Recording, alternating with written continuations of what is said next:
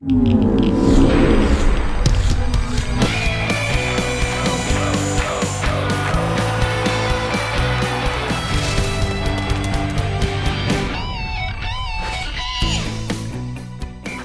to another End of the Football Fridays in Georgia podcast here at Georgia Public Broadcasting. Thanks for accessing us however you are doing so. And it's amazing what happens when you hit the record button.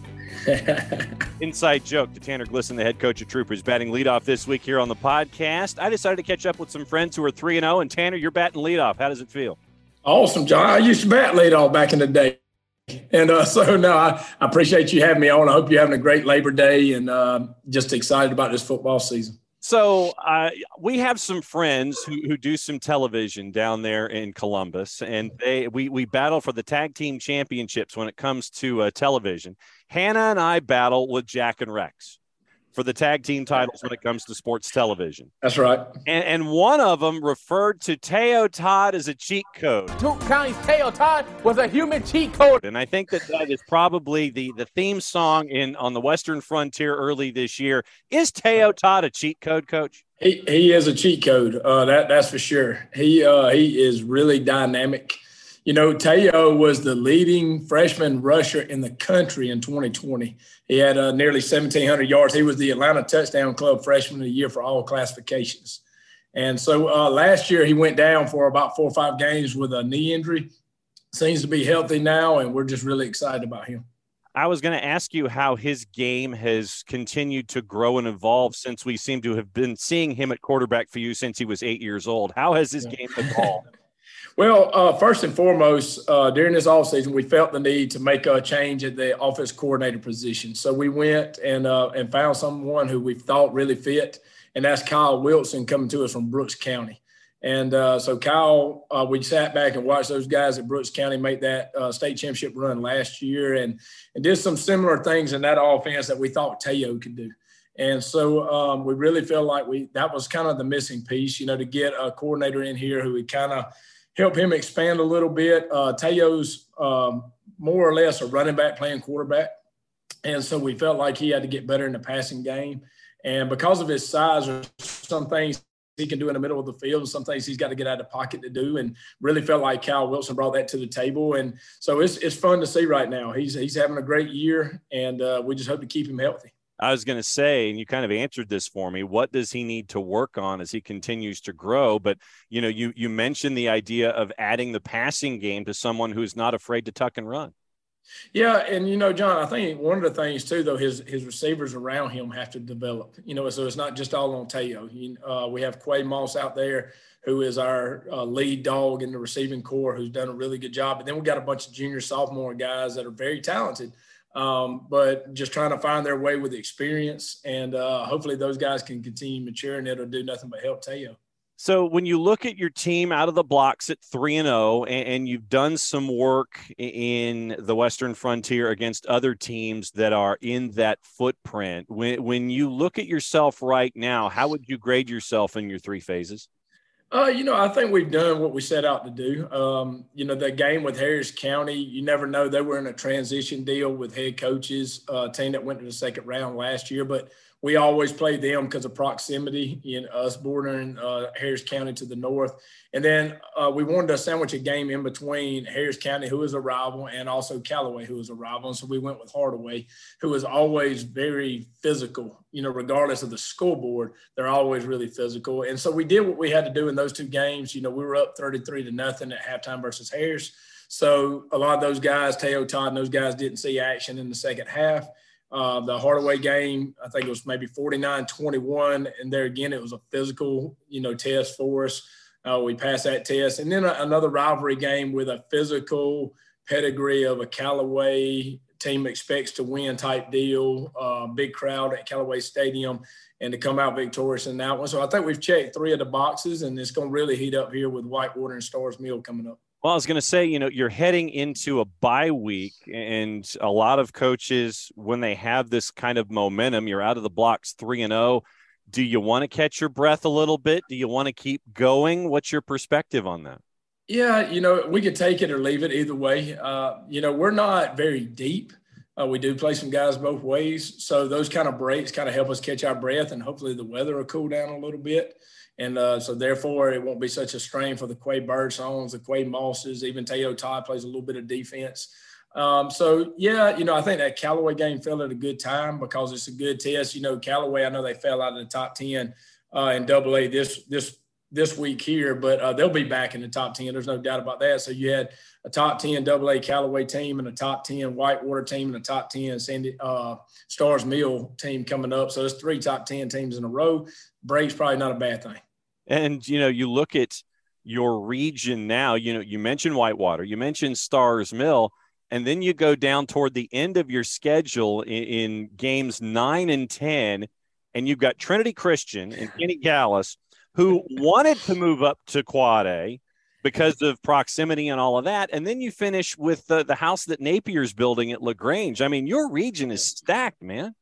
Yeah, it's wild. And I mentioned this in another interview a few days ago, and I don't mean it any direct shot at the reclassification committee or anything, but you kind of wish you count those teams, you count Riverdale, and you throw in Troup. So there's 6 teams that are really, really good teams, and only 4 teams are going to make the playoffs. And then you look at some other regions and you're like, these teams, 3 or 4 of them wouldn't even make the playoffs in our region. So you kind of wish that was a little more spread out to give a little more fairness when the tournament gets here. But, it is what it is, and it's going to be tough. That last game with LaGrange at the very end, week 10, could be for a lot. It's already a big deal here, and we're lucky to have won 6 in a row against those guys. But you can't never count that game. That game's always like Auburn, Alabama, and so it could be wild. Does it seem like this is your 8th year head coaching at Troup? It sure does not. It does not. I was just thinking of that the other day and coming over from Manchester, and the first year I got here was June the 1st. I slept in the field house. We had 6 running clocks, went 1 and 9. We were in a region with Sandy Creek and Sandy Creek and Cartersville, and Carrollton was in there at that point, and it was just, it was tough. So when you look back at who you were as a head coach at Manchester and as someone who has grown up there in West Georgia in the footprint, how do you think you've changed as a coach since you started coaching? And then how have you changed as a head coach, and how have you matured over time? Well, number one, I was a head coach at a pretty young age. I played at Manchester, so I followed Greg Oglesby at Manchester, and that was really a tough thing to do, 150 wins, state runner-up, state champion. And so that was a tough gig to follow. And I think probably for the first 3 or 4 years of my career, head coaching career, I was trying to figure out how to be a head coach. I think it just took me longer than most probably to try to figure that out and surround ourselves with good people. I think that's the biggest thing here now at Troup. We've got 13 coaches at the varsity level, and we're surrounded with good people. So that's very important. And at the same time, over the last handful of years, there's also been a capital investment by the Board of Education there to give you some top-notch facilities over the last couple of seasons too. Yeah, it's amazing. We had the brand new athletic facility. When we built it, it was $15.3 million. Today, it'd probably be twice that much. And so it's really, really nice. My wife is the principal at our feeder middle school. So we just have one feeder middle school. And I have a kid now at all 3 schools. I have one at Long Cane Elementary, Long Cane Middle, and Troup High. And so we're pretty invested. And so the community has been great. It's a great football place. You look at Troup, LaGrange, and Callaway, and those are 3 solid programs. It used to be when I first got here, whoever the weak dog was, people kind of flocked away from you and went to places where they thought they had a better chance to win. And now you have 3 very competitive teams. And LaGrange is a good talent pool. But I don't know for all 3 teams to win at a high level that there's that much talent. It's kind of spread out between 3 of the schools here. And so all 3 schools have to do a really good job of coaching. Last question for you, and thanks for hanging out.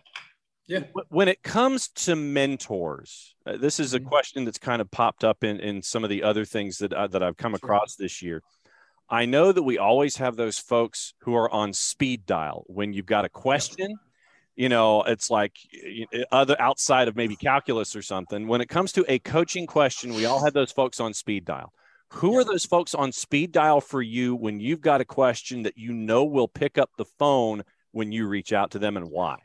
Well, I'm going to get in a little trouble if I don't mention everybody. And Obviously I grew up in the Greg Oglesby, Zeke Gear coaching tree. Tommy Parks, who's recently passed away, and Jeremy Williams from down at Greenville and Lee with Tommy. Those two guys, Chip Metters, who is assistant superintendent over here, who was actually the principal that hired me here. And then Dale McGee was on that staff with us up at Greenville. And so all those are really good. As far as current coaches, Chip Walker at Noonan and I talk a lot and pretty good buddies with that. So, those guys are all good, but there's a wealth of knowledge with Stephen Holmes back at Manchester, who was my assistant head coach there. And I think that's one thing about this job that I really enjoy is that fraternity. I've never created anything on my own. I've always stole and borrowed from everybody, and I hope to do that and give back to other young coaches when I can. All right, I fibbed. One more question. Since you mentioned Tommy and Jeremy, yep, and they meant the world to both of us. I mean, I'll break the fourth wall and say that. That's easy. Right. When I mention Tommy and Jeremy, what comes to mind is what we're missing with them not being with us. Oh, man. Those two guys were characters, and they were different. Tommy was tough, hard-nosed. I learned so much about defensive line from Tommy, how to coach, how to work a defensive offensive group, and he always gave me a lot of advice when I got into quad A, because none of those other guys had ever coached at the quad A level. And with Jeremy was my quarterback coach at Manchester. And I went with Jeremy at his first job to Greenville. And I still see Jennifer and Jacob and Josie all the time, and get a little emotional when I start talking about those two guys, because they were very dear friends and a lot of great memories. But I know they're proud, and, we work hard every day to make them proud. Tanner, thanks for hanging out with us, and enjoy the bye week. We'll catch up with you on the flip side. Thank you, John. I appreciate everything. Batting second on the Football Fridays in Georgia podcast of the Hey, You're 3-0 edition, Shannon Jarvis, the head coach of Elbert County and the Blue Devils. Shannon, thanks for hanging out on the show. Thank you, John. Thank you so much. All right, so can you go into summer workouts for me and what your general vibe was coming into this season? What were some of your takeaways leading into game week one? Oh, yeah. We had a lot of returning starters back and kids that had played. My first 2 years, we had a lot of freshmen and sophomores starting. And so a lot of those kids were back, and we had, behind closed doors, we had high hopes for this season for our kids. But when we started in January and February and really started ramping up our off-season workouts and all, we noticed these kids were, if I'm going to use the term, they were bought in a lot more, surprisingly a little bit for us. And from that day, from January on, this has been one of the most enjoyable teams for me to coach day in and day out. They have a great spirit about them. We knew our first 3 games when you're playing Hart County to open the year. You knew it's a huge rival. They've got a great team, and you've got a team that's right there on the bubble right there as far as their spirit. But they need, you had to have something positive happen. And in that game, I don't know if I've coached a game or I know I have, but it's one of those games when it was over. I was so proud of our kids, their resiliency. It was a heavyweight bout that night. It looked like a high-level playoff game. Hart County, us, and the momentum was swinging every time they scored. We would respond, and it was just a great night. And for our kids to make a 4th down stop to end the game, just our defense has every time we've had to have a stop, they've rose and made a stop this year. So just so proud of the kids. I really am. We can coach and scheme and this and that, but the reality is those kids have to go out there and play with a belief and love for each other, and that's what this team is showing, that they've got a tremendous amount of that, both love and respect for each other, and just they've been a pleasure to coach so far. And then you add to that the win in week 2 over Madison County, and then another win over Harlem in week 3 to get you to this point. How would you grade where you are after your first 3 games? Well, I was waiting for a letdown. After the Hart game, such an emotional win and played well, and I challenged them the week getting ready for Madison. And we got in the Madison game. They've got a tremendous offense. I think Madison's going to have a great year this year. But we end up getting in a little bit of a shootout and winning that game. And then you're getting ready for Harlem. And you put in the film, and they've got a great tailback. Coach has done a great job at Harlem. So you look at it and you say, looking back over these first 3 games, we have had to go these 12 quarters, and it's been mentally tough plays every single play has been mentally tough. And so I'm proud of our kids' maturity. We call the mental toughness that they've had, the how they're playing and being consistent. Last Friday probably was our sloppiest game that we've played to date, but that's stuff we can work and correct. We've got an open week this week, and so that's something we're looking forward to with the open week to be able to start really correcting some of the mistakes that we've had. But their resiliency and mental toughness has been something that just my biggest takeaway these first 3 weeks has been that for this team. And it seems like you're reading my notes, because that was going to be my next question. Because you're at 3-0 and you're heading into a bye, you're heading into a bye week. Do you want the bye when you've got this momentum? Do you not want the bye, or what? John, that's a great question. There's been times we've had buys later in the year getting ready for the playoffs that I didn't want it. I thought we lost a little momentum. But at this point where we're at, this is where we needed to hit the brakes just a little bit, regroup, regather with the games that we've been in, the mentally taxing games that we've had. This break is coming at a great time for us. I feel confident these kids will pick up where we left off as far as the momentum, because, frankly, our execution has got to improve. Like I said, this past Friday, we did not execute or play at the level we had been at. So we need to regroup. We got to do a better job of leading them, and I'm confident this little team responding, though. You've dropped after reclassification. You're now in Region 8A Division 1, so A-1 for those following along with their scorecards. And you're in one of those, what I like to call, for lack of a better phrase, a mini region, MINI, because you only have 3 region games, and it's a sprint going up against Rabun County, Commerce, and Athens Christian. But that's in the middle of October. You still have, after the bye week, 4 more non-region games. First and foremost, how difficult was it for you to schedule 7 non-region games? John, I've said this publicly, privately. Scheduling this year is the toughest thing I've had to do as a head football coach. And I don't know, what is this, my 18th, 19th year as head coach.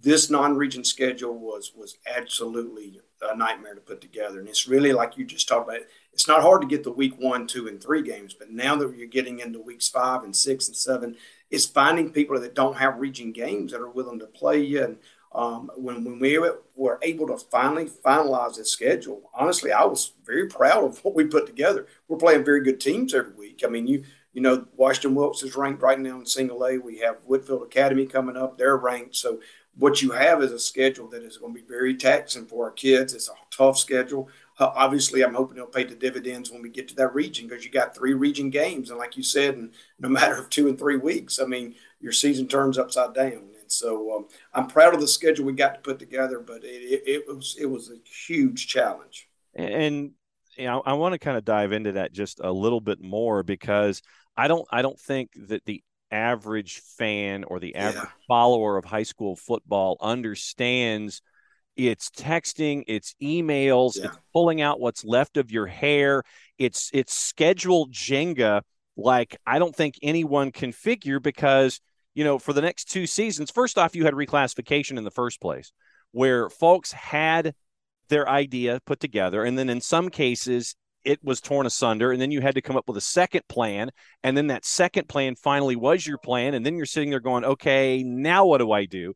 I mean, how much effort with a capital E went into all of this stuff? What was scheduling like in the 2022s? I know, and I can tell with you having the knowledge you have, you talk to a lot of coaches, John, so you have a lot of information with that. The general fan has no idea. You get the question, well, why aren't you playing such and such? Well, we tried, but the coach, they have a region game that week. We don't, and it's putting the puzzle together. It's also coaches who will put you on hold as they're trying to get another opponent, but yet you're kind of sat there on the warmer, and I know I am, so I'm trying to get the coach to commit, and it was challenging. And it's like you said, we nonstop texting. Lord, I signed up for coaching services in South Carolina and Alabama to see which people were. We went to states just looking for teams in other states that maybe possibly have openings and stuff like that. So you had to cast your net even wider, and here at Elbert, we're on the South Carolina border anyway.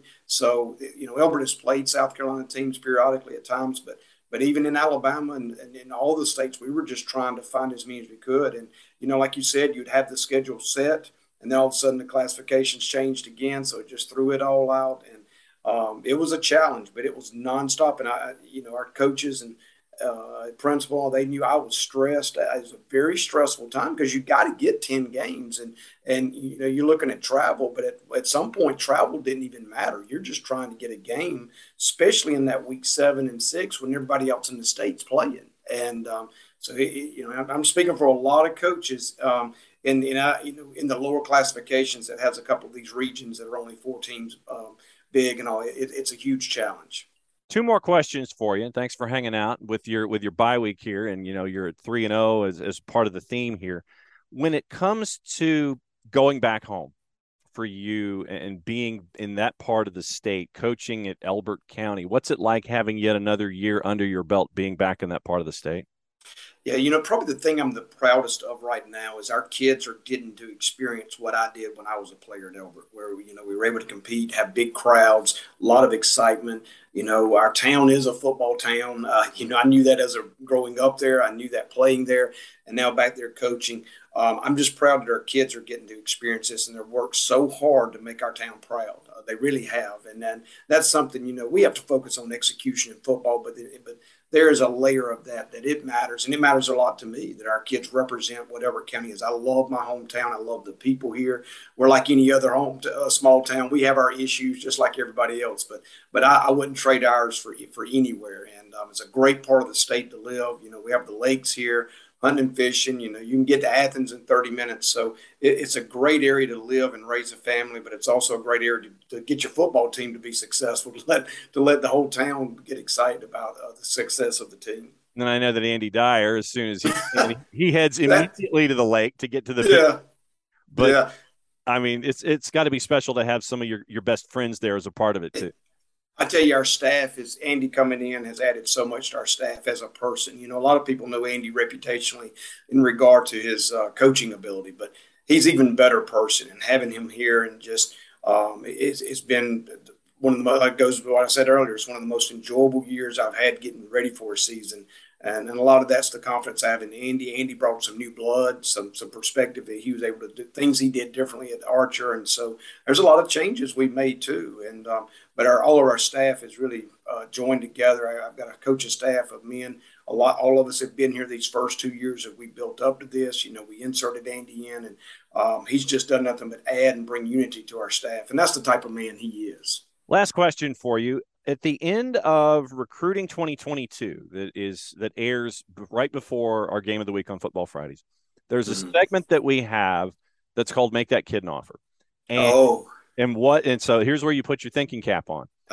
When it comes to your roster right now, is there an athlete or are there a couple of athletes that for whatever reason they're under, they're not tall enough, they're not big enough, they're overlooked because of geography, whatever the reason is on the board, they're under whatever, and they're not getting the looks that you think they should be getting, or they have some offers and you think that they should be getting a better offer? Is there an Elbert County Blue Devil that should be classified as make that kid an offer or make that kid a better offer?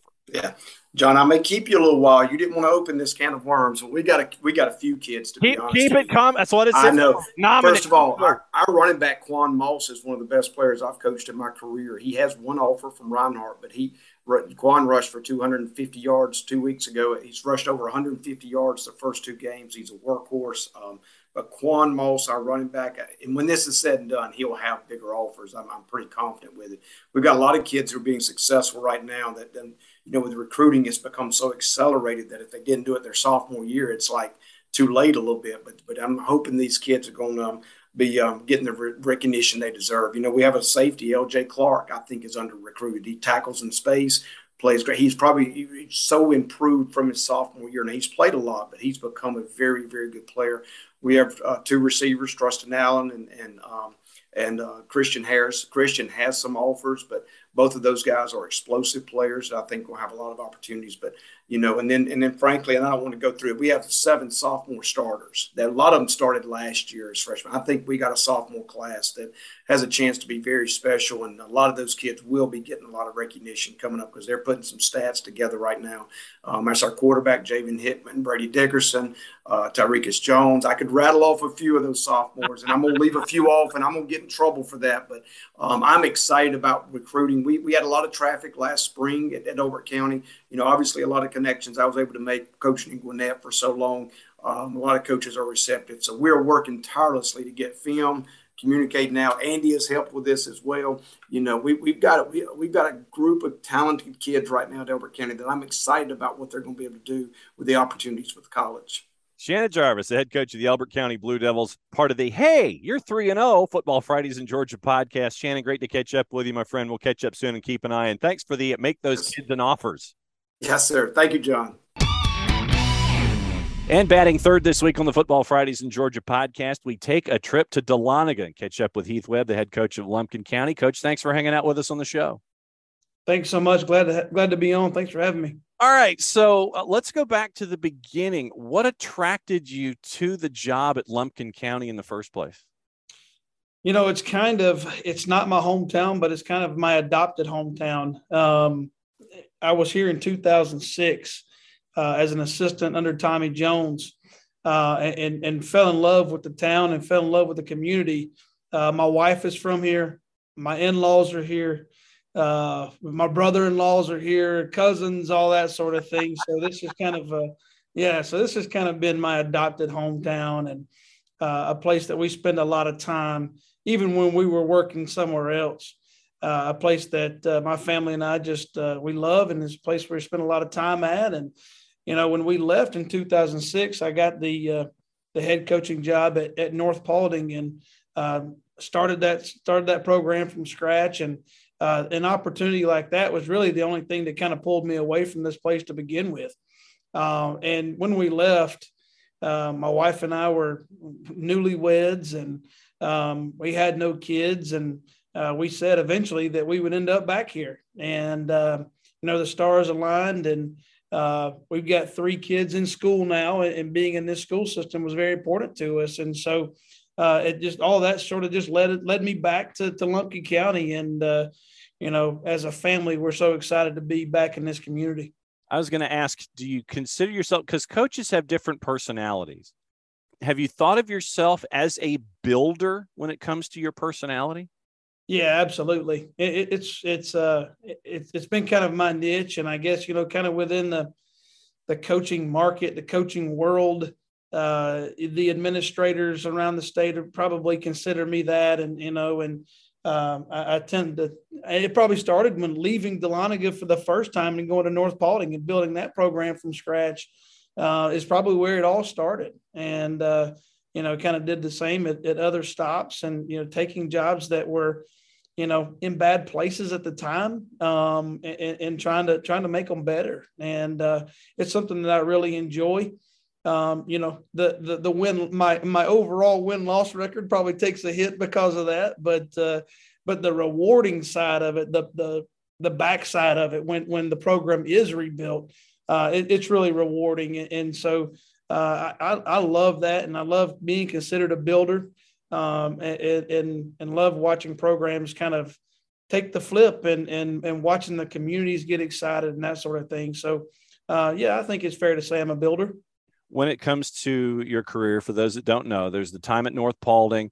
You spend some time with the DOGGs at Winder Barrow. Then you go from Winder Barrow to Gainesville, and now you're at Lumpkin County. Out of the blocks this season there at 3-0, what was the vibe coming into this year? What were summer workouts like? Did you have a feeling that this team could be doing this well out of the blocks? What was your general feeling from the summer heading into the year?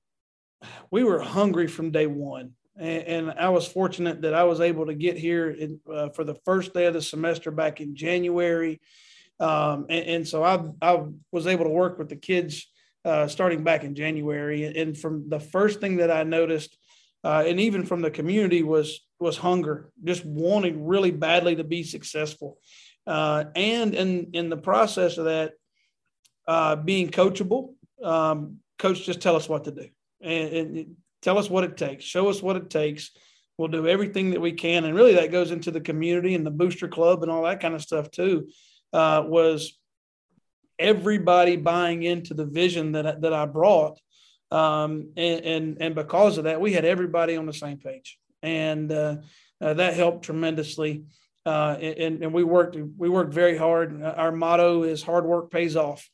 There's no secret recipe, there's no magic playbook. It's just work hard and watch the payoff take place. And so that's what we've done from, again, sponsors, community, boosters, parents, players, coaches, you name it. And everybody working together is seeing that payoff now. Yeah, you mentioned the postseason, I guess, is one of the places that you'd like to be eventually when it comes to Lumpkin. Last playoff berth was in 2014. Before that, you had 4 playoff seasons in a row with Coach Hoblitzel back from early 2000s, 2000 to 2003. And you come out of the blocks this season, you put up a big number on Riverside going north of 60, and then you beat Union County at Union County. Then you beat Franklin County at home. What are some of your takeaways here on the field in these first 3 games? We keep getting better. I think that's the biggest thing.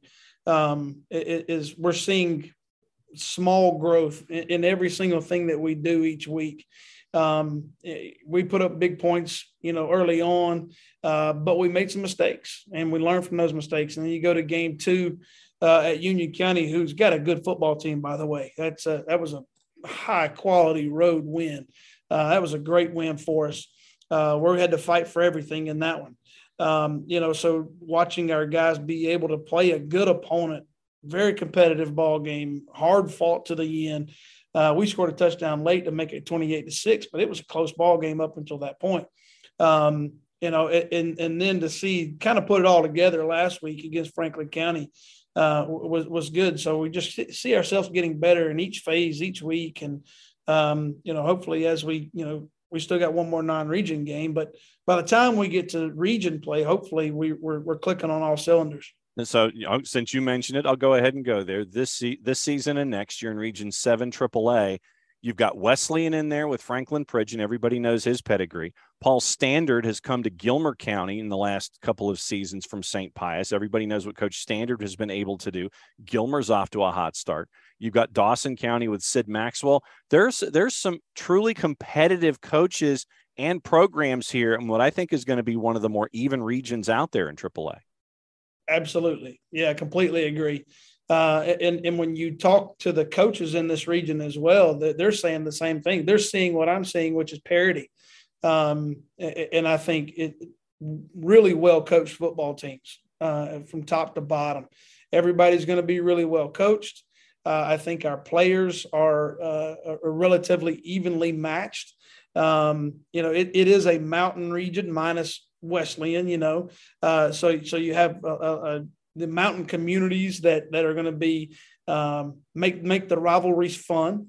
But I think I agree with you. I think that this will be one of the more competitive regions, and the difference between the first place team and the last place team is going to be pretty thin, and it could even come down to some tiebreakers. Because I think, there's a chance that we could all beat up on each other. And it could come down to who makes the playoffs, down to some tiebreaker scenarios. Do you know the tiebreaker scenarios off the top of your head? So, no, off the top of my head, I don't.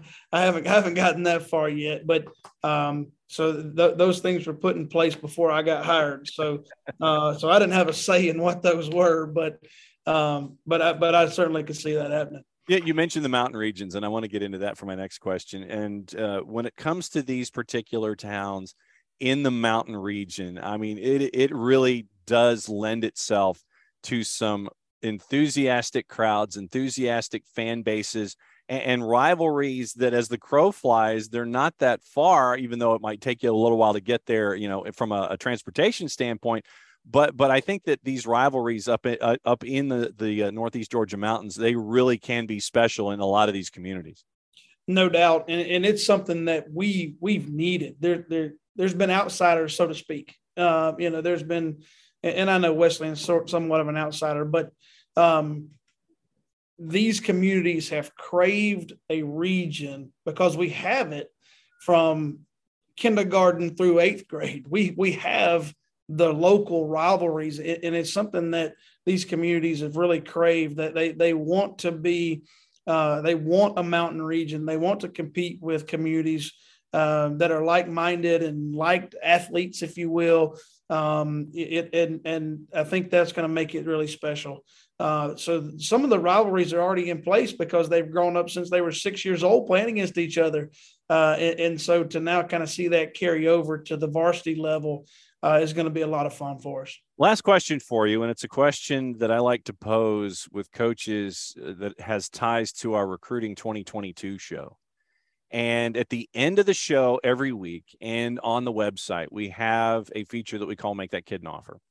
And it has to do with, for whatever reason, you know, the individual, the student athlete could be too small. And as you and I are staring at each other doing it on Zoom, I did just use air quotes. So I'm going to, air quotes will exist in this question. They could be too small. They could be, you know, for whatever reason, the geography, they fall between the cracks. It's whatever classification someone will come up with that will turn individuals in other directions when it comes to student athletes. Is there anyone on your roster this year, after this first couple of games that you've seen, that you would sit there and wave your hand in the air and go, make this kid an offer, or make this kid a better offer from what you're seeing from your squad? Yeah, as a matter of fact, I think you guys have picked up one of our guys a little bit on that, and that's Cooper Scott. Cooper's our quarterback. He's not too small. He's 6 feet. He's 210 pounds. He's a tremendous athlete. He throws the ball well. For example, I mean, he's 80% completion on the season. He runs the ball well. He's averaging over 7 yards a carry on the season. He can do it all. And more importantly about Cooper Scott, for the college coaches that may want to give it a listen, he's the guy you want in your locker room. He's the guy that you want on your practice field. Tremendous competitor. And such a great kid. He's a kid that is respected by everybody in this school building, from the custodians to the students to the teachers. Everybody loves Cooper Scott because he has got that infectious personality, and he makes people feel great about themselves, and he makes his teammates feel great about themselves. And he is our unquestioned leader. He's a fine young man. And as a football coach, I know this. You want your locker room to be filled with great people, and you're not going to find a better person than Cooper Scott.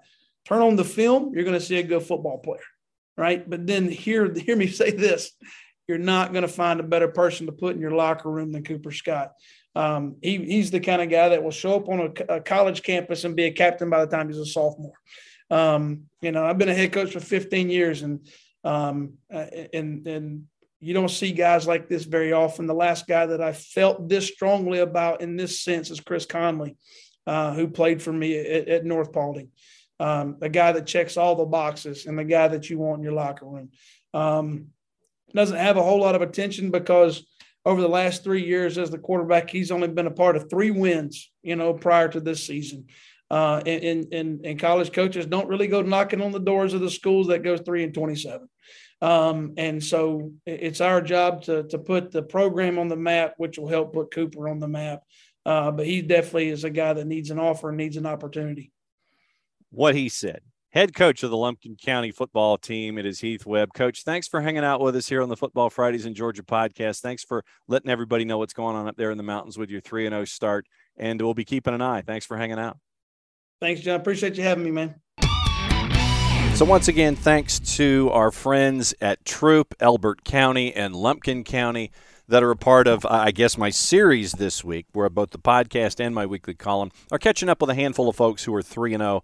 And it's a couple of different stories in and around the coaches and their communities. And it's been really fun to catch up with everybody for all of the content that we have this week at Georgia Public Broadcasting. That's another round of the Football Fridays in Georgia podcast here at GPB. Don't forget to follow, like, and be a part of the conversation on all of our social media platforms. that include, in addition to Twitter, Facebook, Instagram, and YouTube this year, it includes both the TikToks and Twitch. So follow along on all of those social media platforms to be kept up to date, if I could get my tongue to work, to be kept up to date on everything going on when it comes to high school football here in the state of Georgia. Remember that we have the Webb game going on, the multi-screen experience, in addition to our Game of the Week on Football Fridays, which is Parkview and North Gwinnett. That one is going to be a great one up at Tom Robinson Stadium. Kickoff a little after 7:30, Recruiting 2022 with Matt, Hannah, and myself. We'll start your Friday evening off at 7, and then at 7:30, Football Fridays in Georgia is on the air. And it is going to be Parkview and North Gwinnett with our multi-screen experience. Our second screen experience also available at gpb.org all season long. And it's going to be fun to bring all of this stuff to you all season long. So once again, thanks to everybody here at Georgia Public Broadcasting. Thanks to Commander Sandy, Jake the Snake, King James, and for Hannah and for me. So for everybody here at GPB Sports that does everything on a weekly basis to give you all the best info that you need when it comes to high school football and high school sports. That's another week of the Football Fridays in Georgia podcast for everybody here. Play it safe, everybody. Enjoy the games.